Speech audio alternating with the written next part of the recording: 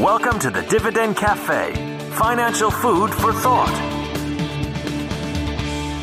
Hello, welcome to this week's Dividend Cafe. This is David Bahnsen. I am the Chief Investment Officer and the Managing Partner here at the Bahnsen Group, and we are preparing to end what has been a week that many people will never forget, and I am on that list, as are all the members of my team and a good portion of our clients. Of course, I'm sure that there are plenty of investors, not plenty, but some, small minority at this point, that may not even know what's transpired this week because they really are pretty disconnected from the day-to-day of their portfolio. But with a week like this, that tends to bring even the most sidelined of investors off the sidelines to some degree. I don't want to say, and it's a little bit of a risk, but I did it on purpose to be recording this before the market is closed on Friday. The market is closing in another hour and a half or so. And I've already completed my Dividend Cafe written version. I've kind of written, I think, 4 different ones this week because of just everything that's been going on with the markets. And so as far as what I want to dedicate this podcast to, I kind of want to recap a number of things from the written Dividend Cafe, but just also a lot of the kind of behavioral elements and emotional, psychological, practical things going on right now. So let me just get right to it. I'm sorry for kind of the dilly-dallying. I don't recall the last time I had a week where I've slept less than this, and that's fine. I feel I have plenty of energy, but I definitely am a little worn mentally. But this is part of the life I chose, and it is part of the life that every investor chose if they chose to be involved in equities. But for myself, being involved in equities on behalf of hundreds of clients, hundreds of people with dreams and with goals and with financial expectations, it's a bit different. I haven't spent 2 seconds this week thinking about my capital. I am buying equities in my own account heavily as I'm buying equities in certain other clients' accounts that have the stomach for such thing. I don't do that right now with an expectation that we've seen a bottom. As I'm sitting here talking right now, the market's up over 800 points. It's been up about 1,000. It had gone up 1,000, went all the way back down to 0, now back up again. And President Trump is going to be speaking in another 45 minutes. And I think that we've mostly heard now what he's going to say, but you just never know. So, are we going to rally into the close? Are we going to stay flat where we are? Or are we going to sell off in the close? I mean, all three are possible. So the market, first and foremost, let's just say you've been taking a nap for a couple weeks and you woke up and the first thing you did is listen to this podcast. The market went down 4,000 points, what seems like eternity ago now, but it was 3 weeks ago, the week of 3 weeks ago. And then last week the market was up a bit, but it was up 1,000, down 1,000, up 1,000, down 1,000, squeaked out a 400-point gain on the week with a lot of volatility. So we called week 1 a slide, and we called week 2 a roller coaster, and then week 3 has had some roller coaster elements, but many more slides in that roller coaster. 2 of them with a point of utter violence, and that was Monday, which on Monday was the worst day on a percentage basis in the market since October of 2008. And then yesterday, Thursday, became the worst day in the market, down 10% on the day. Worst day since October of 1987, the infamous Black Monday. So equities all entered an official bear market from a closing point to a closing point. NASDAQ, S&P, Dow all down over 20%. And in fact now, from their peak levels down, in the Dow's case, it was 25% coming into today. S&P was like 23 or 24. Now, both indexes as I talk are up 3 or 4%, so that will be adjusted a little. But my point being that this the shock and awe and the rapidity at which the coronavirus issue, and more particularly the market's fears of what our response to coronavirus would mean to the economy. So you had a barrage of news this week of NBA season being suspended, of now golf tournaments being suspended, in some cases canceled, March Madness, one of my favorite events of the year, being canceled altogether. Obviously just a massive amount of travel being canceled, and so forth and so on. So you do have an absolute decimation coming in economic activity in late Q1 and certainly well into Q2. Will that last into Q3? I mean, this really is the major question facing the economy, facing so much of our society, and facing the stock market. Because I believe both of these scenarios I'm about to lay out for you are possible. One is that you have a big move down in Q1, going into Q2. Q2 would be where it's hit much worse. And that most of that creates pent-up demand. People work from home, they cancel trips, they reschedule conferences, they reschedule vacations. And then in Q3, you have utterly parabolic rebound in GDP. I would no way in the world would bet against that outcome. But I also would not bet with high conviction for it because of the basic reality of uncertainty. We just simply don't know. The quickness by which a lot of improvement medically has been taken hold in South Korea, China, gives a lot of people hope. The various treatment possibilities, therapeutic options are on the table. I can talk more about that next week.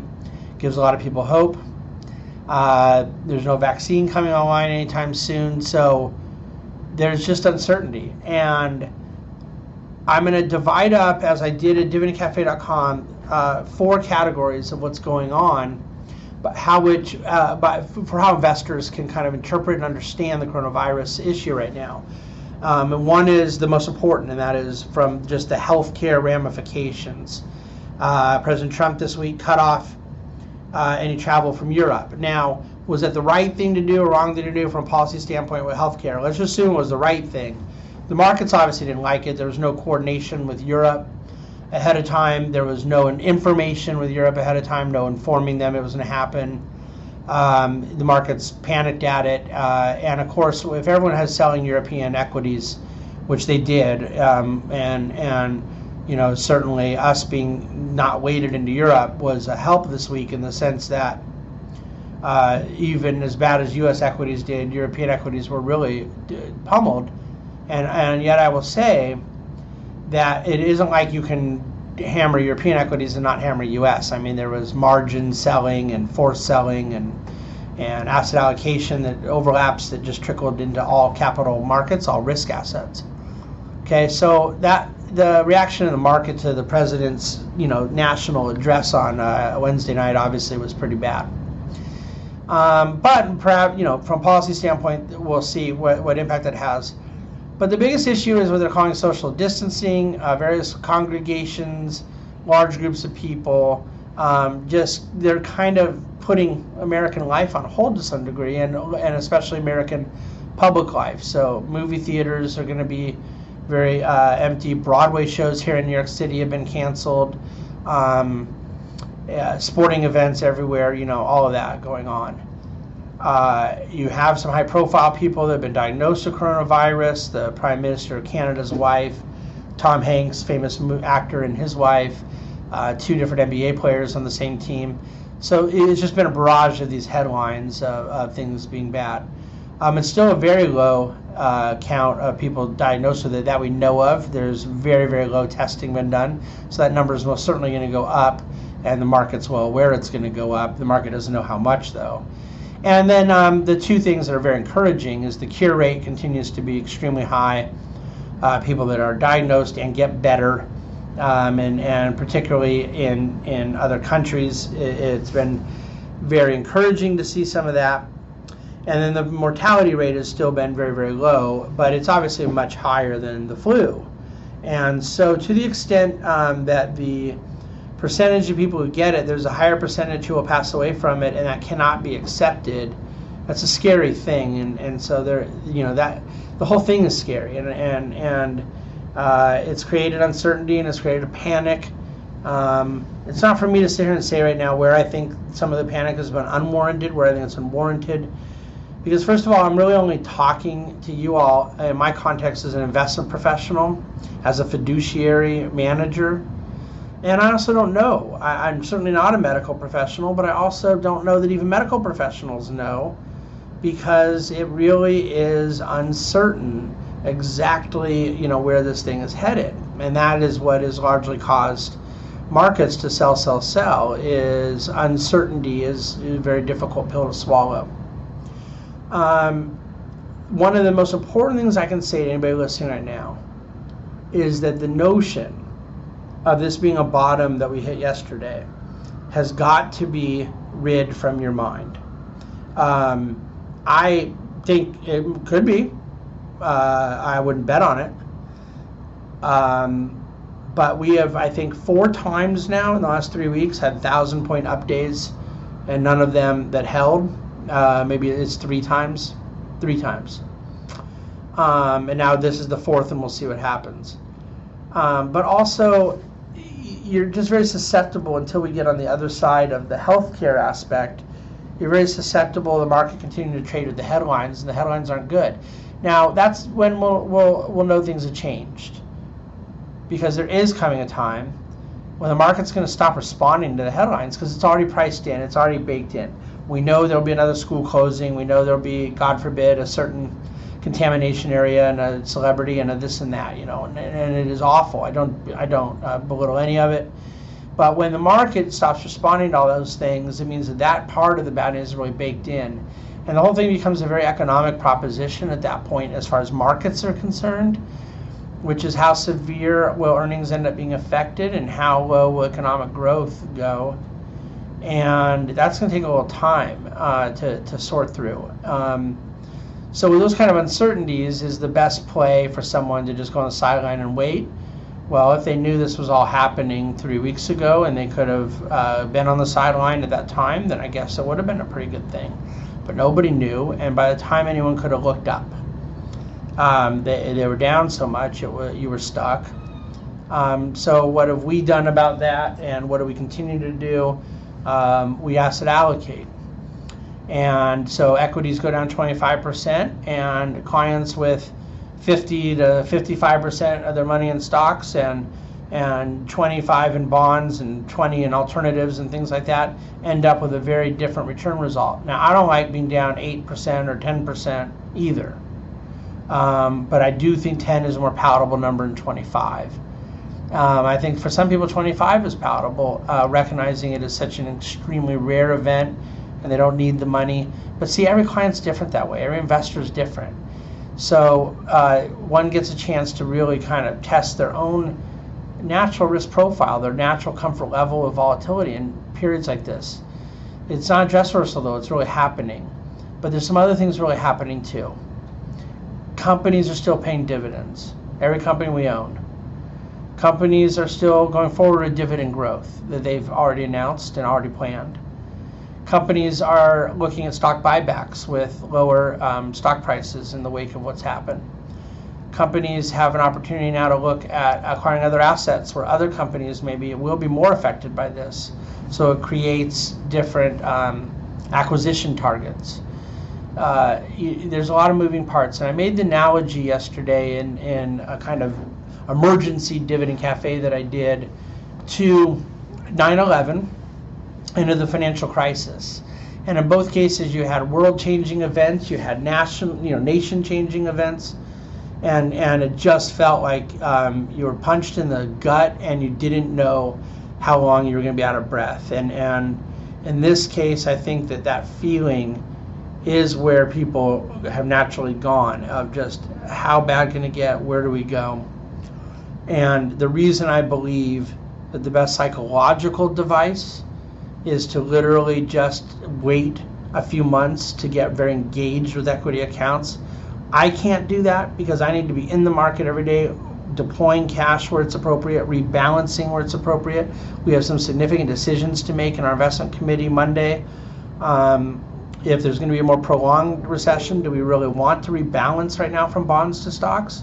Or do we maybe want to rebalance some part out of our bonds into dry powder that will be prepared to go into stocks, but it will be tethered in over time instead of put in all at once? Those are decisions we have to make, and I don't want to speak for what the investment committee will decide, but you can probably guess from the way I'm talking as Chief Investment Officer, the way I'm leaning right now. But I have a weekend of thousands of pages of research to read, and I have a lot of prayers to utter and thoughts to reflect on. But that's my job, and that's the part that I don't believe our clients need to worry about as much as avoiding the temptation to respond to something that's awful permanent, but awful temporarily by making it awful permanently. And unfortunately, there's always going to be that kind of natural temptation, but we are adamant that those who are able to wait this thing out, whether it's 3 weeks, 3 months, or 9 months, most of China has gone back to work. South Korea has had unbelievable improvement preparing to normalize. We now see Italy's draconian measures as they get back into place. The U.S. still has an extraordinarily low amount of folks who have passed from this awful thing. Diagnoses have gone up, but again, can the worst outcome still be avoided? They most certainly can. So the two different ways in which it can go are totally unknown. In the meantime, we're going to find out here in a little bit where some of the sort of quote-unquote fiscal stimulus is.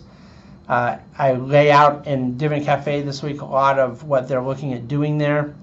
The monetary side, we know the Fed has been providing a lot of liquidity into the repo market, and now today announced a lot of treasury bond transactions meant to kind of steepen out the yield curve a little bit, brought 30-year yields much higher. Yield curve is the steepest today it's been in some time.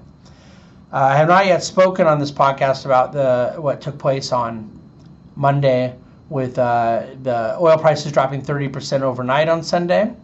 And I think that leaves us in a position where now you wonder if there's a trickle-down effect. Oil markets being so low, it hurts certain producers, hurts the credits, hurts the banks that are behind some of that. I don't think that we can answer exactly right now where Saudi Arabia and Russia are going to go with some of this. But what I really do believe is that whether the market ends up fading this rally today at the end, or the market ends up rallying further, or next week is an up week or next week's a down week, I believe we're so much closer to a bottom than a top, and that on a risk-reward calculation basis, that it behooves people to stick to what was hopefully going into this situation, a properly allocated plan. I've been looking over client accounts all day. I mean, starting like at 3 in the morning, going till 10 or 11 at night, literally every day. And I do really feel, even with the pain I see in equity markets, that our allocations have been right. And that one of the things that equity investors have to live with are these moments where markets drop precipitously. And this one was particularly precipitous, particularly quick, and particularly dramatic. And so our view is absolutely unwavering that this will pass. There will be healthcare resolution. There will be monetary stimulus for good or for bad that comes. There will be fiscal stimulus for good or for bad that comes. And some of the very negative things that are priced into the markets right now will turn. And whether it is Q3, whether it's, the economy will likely turn after the market. The market won't wait for the economy as it prices things in advance. And indeed, the economy and the data obviously has not yet turned, but the market was pricing in this week what they expect will end up being the case, and that's where we are. So it is difficult for me to record this in the middle of the market day, even though we're near the end of the day, because I am so aware of the incredible vulnerability market has to move very quickly one way or the other and have my information be obsolete. But when I look through Dividend Cafe, I guess I would just really ask you if you have the time to read it this week. Because I can't go through on the podcast all the points I make about the oil price war, about monetary policy specifics, about fiscal policy, where we stand on the healthcare side, what data needs to be presented that can make the markets feel better about the direction we're going. Understanding on the healthcare side the fatality rate, where the deaths from the disease fit into the big picture. And then how you ought to think about this stuff as an investor, what it means for those in retirement, wanting to go to retirement. I ask 8 questions I think every investor needs to ask themselves. And I really would love for you to go spend a little time with that.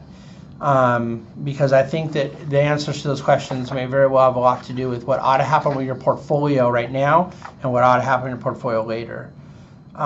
So I will leave it there. I'm going to close out with a quote that I put in dividendcafe.com this week, but it's a quote that I actually had taped to my desk. An old executive at my former employer, Morgan Stanley, had given it to me on September 17th, 2008. That was the day my dad would have turned 60. I talk about this in the podcast and writing series I did a year and 4 months ago, whatever, commemorating the 10-year anniversary of the financial crisis. And on September 17th was the day that Morgan Stanley looked like it may be going under. So Lehman Brothers, AIG, Merrill Lynch had all gone down that week. There were other major financial players on Wall Street in disarray. The market was down thousands of points, much bigger percentages. Credit markets were blowing up, banks were closing. And someone turned me on to this quote from an old British poet named John Dryden. I am a little wounded, but I am not slain. I will lay me down and bleed a while. Then I'll rise up and fight again. So I took that and I taped it up to my desk. And I read it on my desk every single day through the entire financial crisis, which was a life-changing and career-changing period of time for me. And on March 9th, 2009, I took it down. And we were on the anniversary of March 9th this last week. I took it down because I believed that we had survived the financial crisis. And in the course of a couple of days, markets rebounded 20%. The economy stayed in recession for a year. Unemployment stayed very, very high for 2 years. But we troughed. And those of us who laid down and bled a bit were not killed. Got up to fight again. And at the risk of this sounding more dramatic than it is, everybody is going to be fine. Nobody's financial goals are going to be undermined. It can feel when markets are collapsing with no bottom in sight differently. And even when things do bottom, the recovery can take a lot of time. One of the problems when you're afraid of more downside to going to the sidelines is the fact that when a rebound comes, there's a big portion of it that comes so quickly, and when one misses it, they eliminate the mathematical possibility of that full recovery in prices that they may want to achieve. And it's one of the reasons why I've studied this so much and am so adamant that even though it may be the path of least resistance, the last thing I would do with my own personal money, let alone client money, is go take advantage of the opportunity to hide in the sideline after the most violent of the burst has already taken place. So I don't know where this market will bottom. I am assuming it will go lower. I'm hoping it will not, but I'm assuming it will.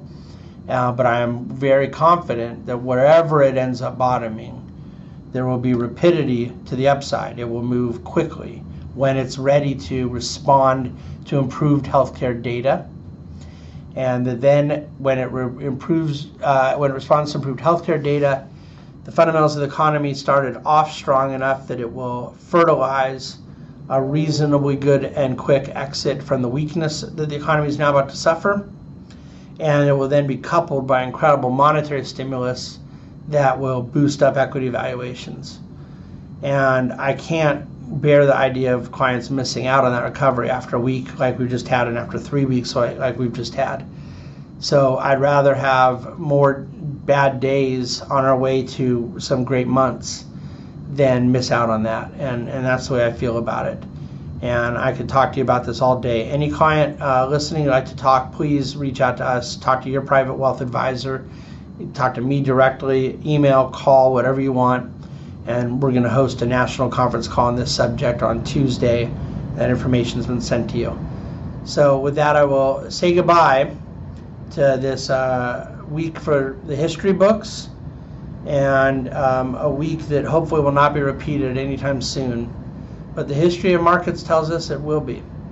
Right now, my thoughts and prayers are with the families of those who have been diagnosed with the disease. May you be one of the 55 to 60% of people that have already been cured. May you be one of the 96 to 98% of people that have survived it. And may we get a cure and a vaccine, and may this deadly killer be no part of American or global life anytime soon. And God bless you and your families, and I thank you for your trust and confidence in the Bahnsen Group. And I welcome ongoing communication throughout this period. And to the extent that you don't need to communicate or want to communicate because you just want to wait it out a few months, I commend you. I believe you'll be happy you did. We'll continue working. Take care. Have a great weekend. Thanks for listening to the Dividend Cafe.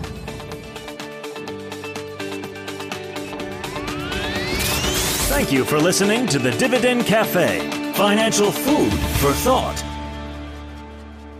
The Bahnsen Group is registered with Hightower Securities LLC, member of FINRA and SIPC, and with Hightower Advisors LLC, a registered investment advisor of the SEC. Securities are offered through Hightower Securities LLC. Advisory services are offered through Hightower Advisors LLC. This is not an offer to buy or sell securities. No investment process is free of risk, and there is no guarantee that the investment process or the investment opportunities referenced here will be profitable. Past performance is not indicative of current or future performance. Is not a guarantee. The investment opportunities referenced herein may not be suitable for all investors. All data and information referenced herein are from sources believed to be reliable. Any opinion, news, research, analyses, prices, or other information contained in this research is provided as general market commentary. It does not constitute investment advice. The team at Hightower should not be in any way liable for claims and make no express or implied representations or warranties as to the accuracy or completeness of the data and other information, or for statements or errors contained in or omissions from the obtained data and information referenced herein. The data and information are provided as of the date referenced. Such data and information are subject to change without notice. This document was created for informational purposes only. The opinions expressed are solely those of the team and do not represent those of Hightower Advisors LLC or any of its affiliates.